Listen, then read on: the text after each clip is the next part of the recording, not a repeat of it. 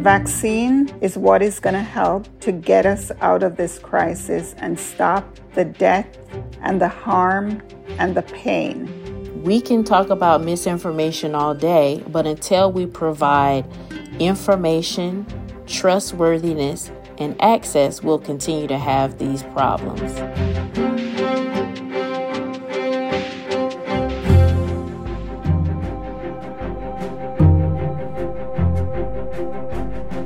You're listening to Epidemic, the podcast about the science, public health, and social impacts of the coronavirus pandemic.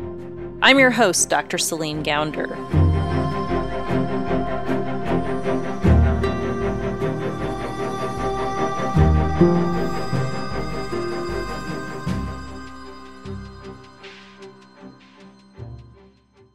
Sandra Lindsay is the Director of Nursing for Critical Care at Long Island Jewish Medical Center. The hospital where Sandra works is in Queens, one of the New York City boroughs hardest hit by the pandemic. Every day was just physically and mentally exhausting. Just seeing how hard people were working to save lives, seeing the number of patients that required our services, it was overwhelming. Sandra says that the virus was totally unpredictable. People who looked perfectly healthy would get COVID and die. It felt like no one was safe. Every day, leaving home, I would look in the mirror. Last thing I did before I left home and said, I don't know if I'm making it back home today. I saw myself in just about any one of those patients in the bed. Seeing this every day gave Sandra a lot of clarity. She wanted to get vaccinated as soon as possible. So I was always saying, whenever this vaccine comes to market, I don't care where it's being given out. I've never gone Black Friday shopping or camped out at anywhere to get the first of anything, but I would camp out anywhere the vaccine was being offered. Turns out, as soon as the vaccine was available, Sandra wouldn't have to wait long. I got the call that the vaccine was coming to Long Island Jewish Medical Center. On December 14th, 2020, Sandra showed up to work to get her vaccine. It just so happened that I was the first. Sandra Lindsay was the first person in the United States to get a COVID vaccine outside of a clinical trial.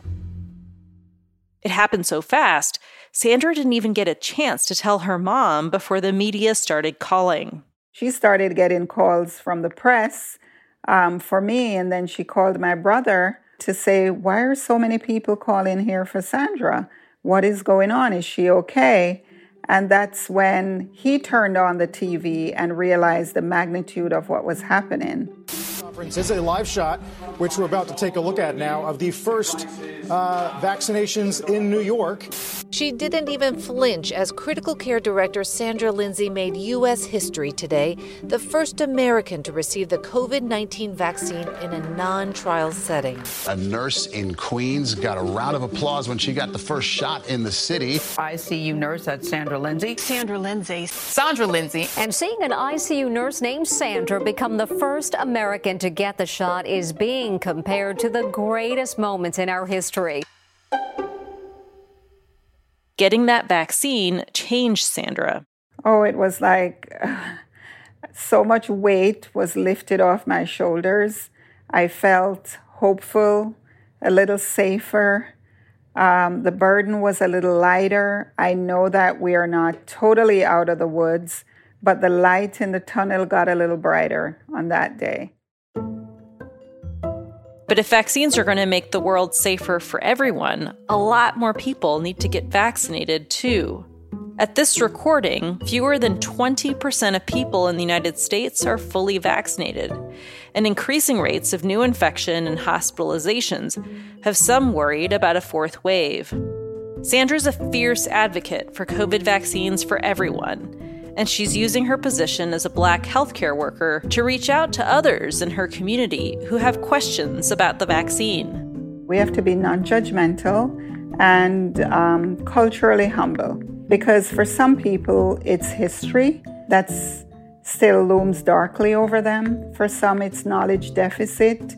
For some it's just that they've been so heavily influenced by the misinformation and the conspiracy theories that are out there. So you really have to take time to assess and engage in conversations with people as to why they are so anti-COVID-19 vaccine. In this episode, we're going to hear from Sandra and other Black healthcare workers who are taking on the mission to inform and, hopefully, convince more people of color to get vaccinated. We'll hear where this outreach has fallen flat in the past. When we look actually historically just at children's vaccinations, we see that Black caregivers vaccinate their kids, and that the barrier to them doing that in the past was actually common barriers like cost. How Black healthcare workers are finding new ways to change hearts and minds about the vaccine. I wanted people to dialogue in a public space along with me. And what needs to happen next. This is the perfect time to keep pushing forward to make sure that our communities get the health care that we deserve. Today on Epidemic, Black healthcare workers speak out about vaccine safety.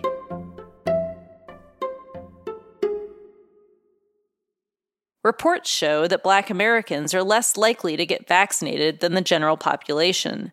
Seeing these numbers has led some to say Black Americans are, quote, vaccine hesitant. My issue is that we have been misapplying that term to Black folks. This is Rhea Boyd. She's a pediatrician and public health advocate. Rather, they've shared legitimate questions and concerns that they have about the process by which the current COVID vaccines were developed, whether the vaccines themselves are safe, and some folks just have questions about whether they're affordable. Rhea says that when you look at the data, Black Americans are just as likely to get vaccinated as other groups. A program in the 1990s to eliminate disparities in childhood vaccinations shows how. I was so thrilled to be able to share this data as a pediatrician. Back in the 1990s, our national government in the U.S. said, we know that there are disparities in who has access to vaccination. There's disparities based on children's insurance level. There's disparities based on children's, income and socioeconomic background. And there's really persistent disparities around children's racial and ethnic background. The federal government created the Vaccines for Children program to address these disparities. The program makes sure any child can get vaccinated for free. Quickly, the program started to narrow racial health disparities in who had access to children's vaccines. And then since 2005, for the last 16 years, there have been no disparities in who has access to really critical, commonly recommended children's vaccines. The program covers vaccines required for public school attendance in the United States, vaccines for diseases like measles, whooping cough, and polio. So some folks might say, well, of course Black folks get the MMR and polio vaccine because many school districts across the country require that vaccination. But it's not the same case for the HPV vaccine. HPV, or human papillomavirus, is a common infection that can increase the risk of cancer in both men and women. The CDC recommends anyone between the ages of 11 and 26 get this vaccine. But because HPV is sexually transmitted, there's been pushback from some parents, and it's not required by public schools. And so even for the HPV vaccine, we see rates of vaccination for Black children that's like 95% or above, and little to no racial health disparity in who has access to that vaccine. And so when we look actually historically just at children's vaccinations, we see that Black caregivers vaccinate their kids, and that the barrier to them doing that in the past was actually common barriers like cost.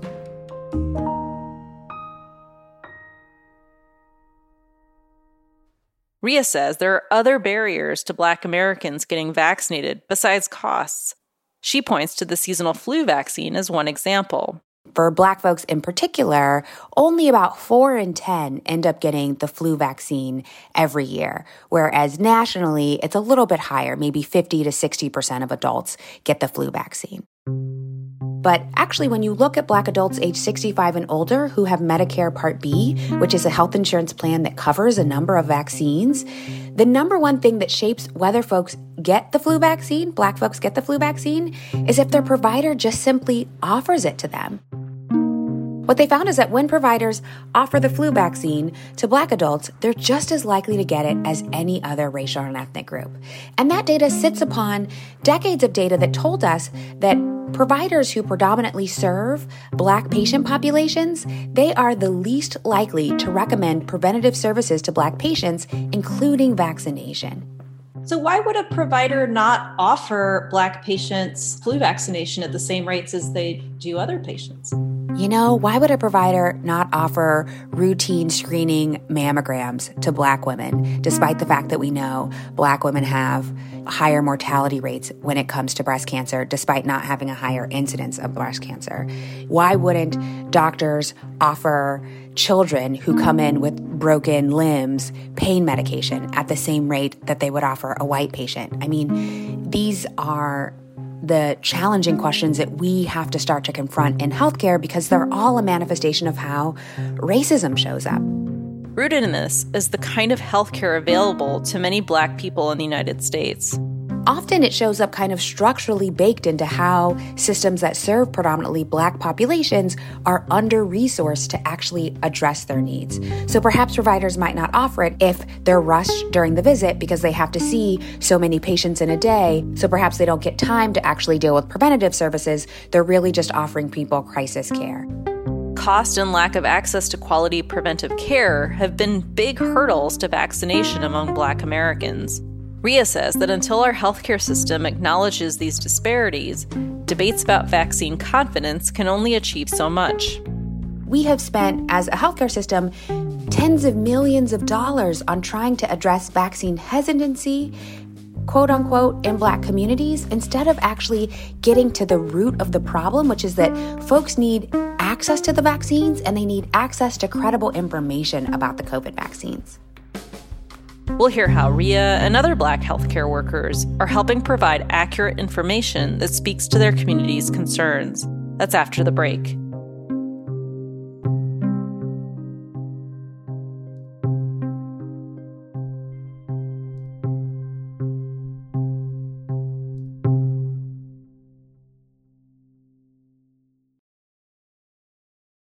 Combating misinformation about vaccines has been a struggle for public health officials during the pandemic.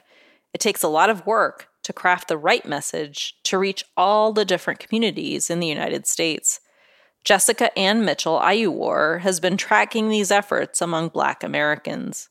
Black healthcare workers have really done an excellent job of taking control of the narrative and spending a lot of time and energy in providing the information and the answers to the questions that people have.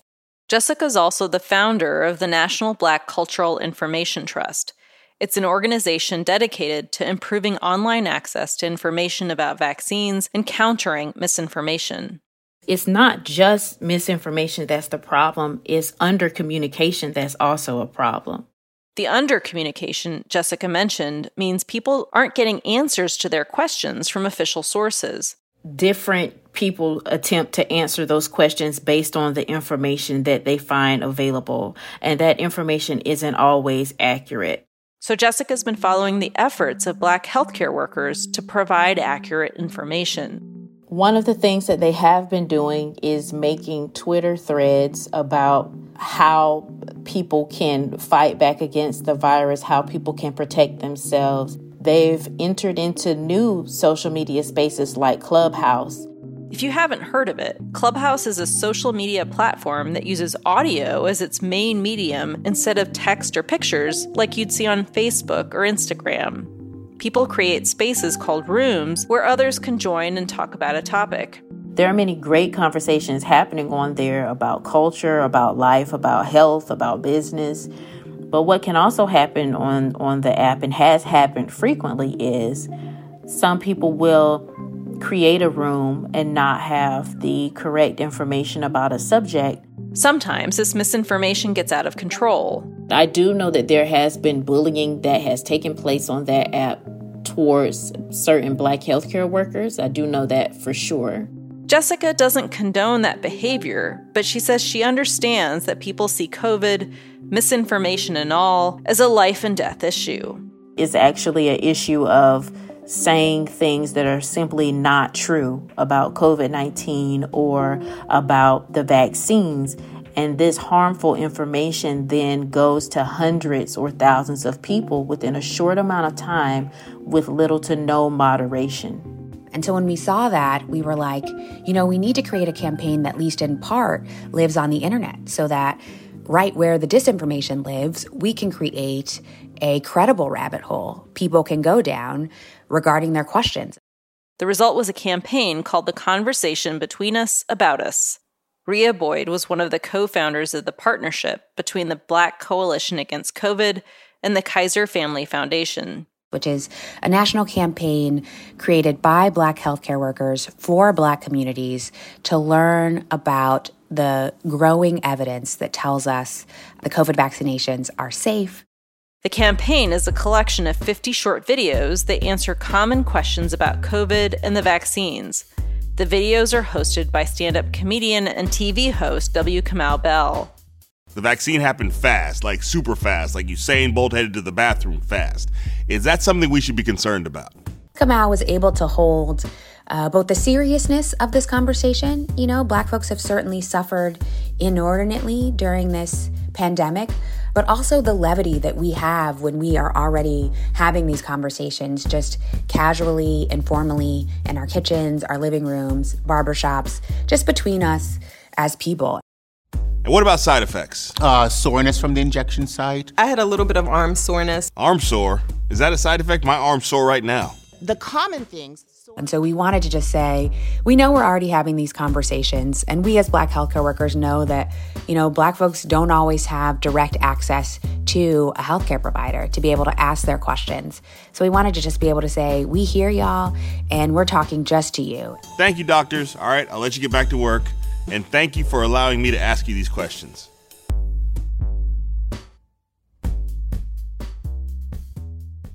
Black doctors and scientists have an important role when it comes to informing their communities and the public. But stories about people's individual experience with the vaccine can go a long way, too. My name is Tiara Rich. I am an educator and activist from Washington, D.C., who resides in Philadelphia, Pennsylvania. Tiara is a sexual health educator in Philadelphia schools. My job was basically saying, hey, the schools are probably going to open back up and we're going to probably need you to go back in there. And just like anybody else, I was like, I'm pretty scared to go back in there without being vaccinated. Tiara asked her doctor about the vaccines. Then Tiara spoke with a cousin who works in the pharmaceutical industry. And during Thanksgiving Zoom, he was able to basically educate my family on the Pfizer vaccine. It was very interesting where I wanted to say, all right, let me go do my own research. Tiara learned about the negative aspects of American medical racism, but she also found positive stories too. One thing Tiara learned in her research was the story of an enslaved man from West Africa named Onesimus. I did not know about Onesimus growing up, actually. Onesimus is credited with introducing the concept of variolation to the United States. Variolation was a precursor to vaccination and helped protect many from smallpox. So this is not something that has been talked about widely in the Black community.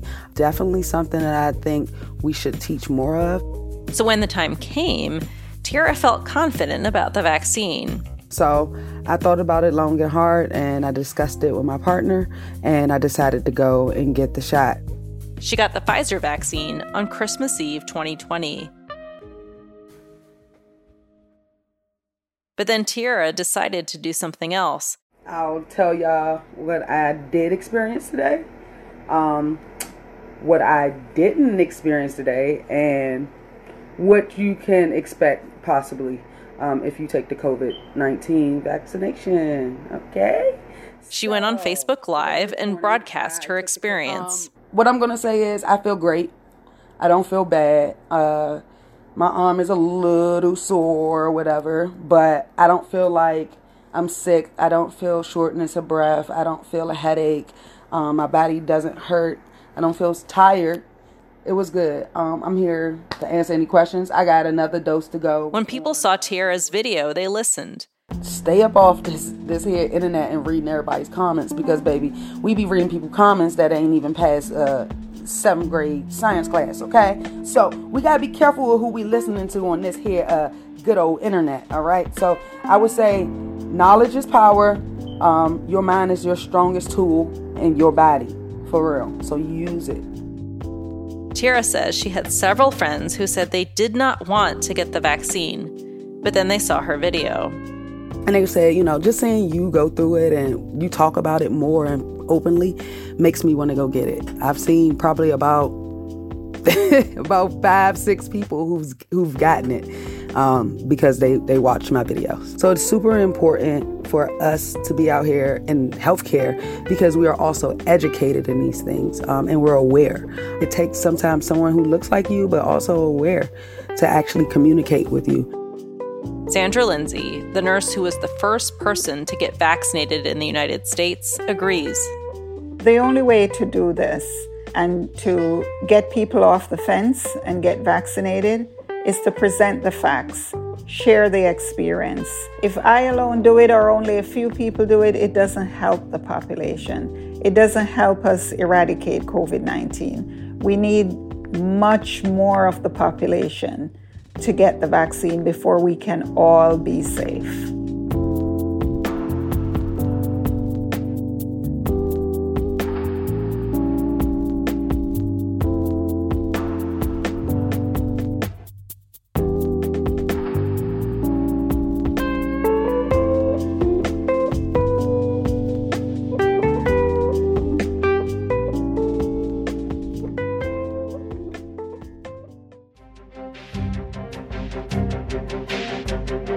Epidemic is brought to you by Just Human Productions. We're funded in part by listeners like you. We're powered and distributed by Simplecast. Today's episode was produced by Zach Dyer and me. Our music is by the Blue Dot Sessions. Our production and research associate is Temitayo Fagbenle. Our interns are Annabelle Chen, Brian Chen, Julie Levy, and Sophie Varma. If you enjoy the show, please tell a friend about it today. And if you haven't already done so, leave us a review on Apple Podcasts. It helps more people find out about the show. Follow Epidemic on Twitter and Just Human Productions on Instagram to learn more about the characters and big ideas you hear on the podcast. We love providing this and our other podcasts to the public for free, but producing a podcast costs money, and we've got to pay our staff. So please make a donation to help us keep this going. Just Human Productions is a 501c3 nonprofit organization, so your donations to support our podcasts are tax deductible. Go to justhumanproductions.org/donate to make a donation. That's justhumanproductions.org/donate. And if you like the storytelling you hear on Epidemic, check out our sister podcast, American Diagnosis. On American Diagnosis, we cover some of the biggest public health challenges affecting the nation today. Past seasons covered topics like youth and mental health, the opioid overdose crisis, and gun violence in America. I'm Dr. Celine Gounder. Thanks for listening to Epidemic.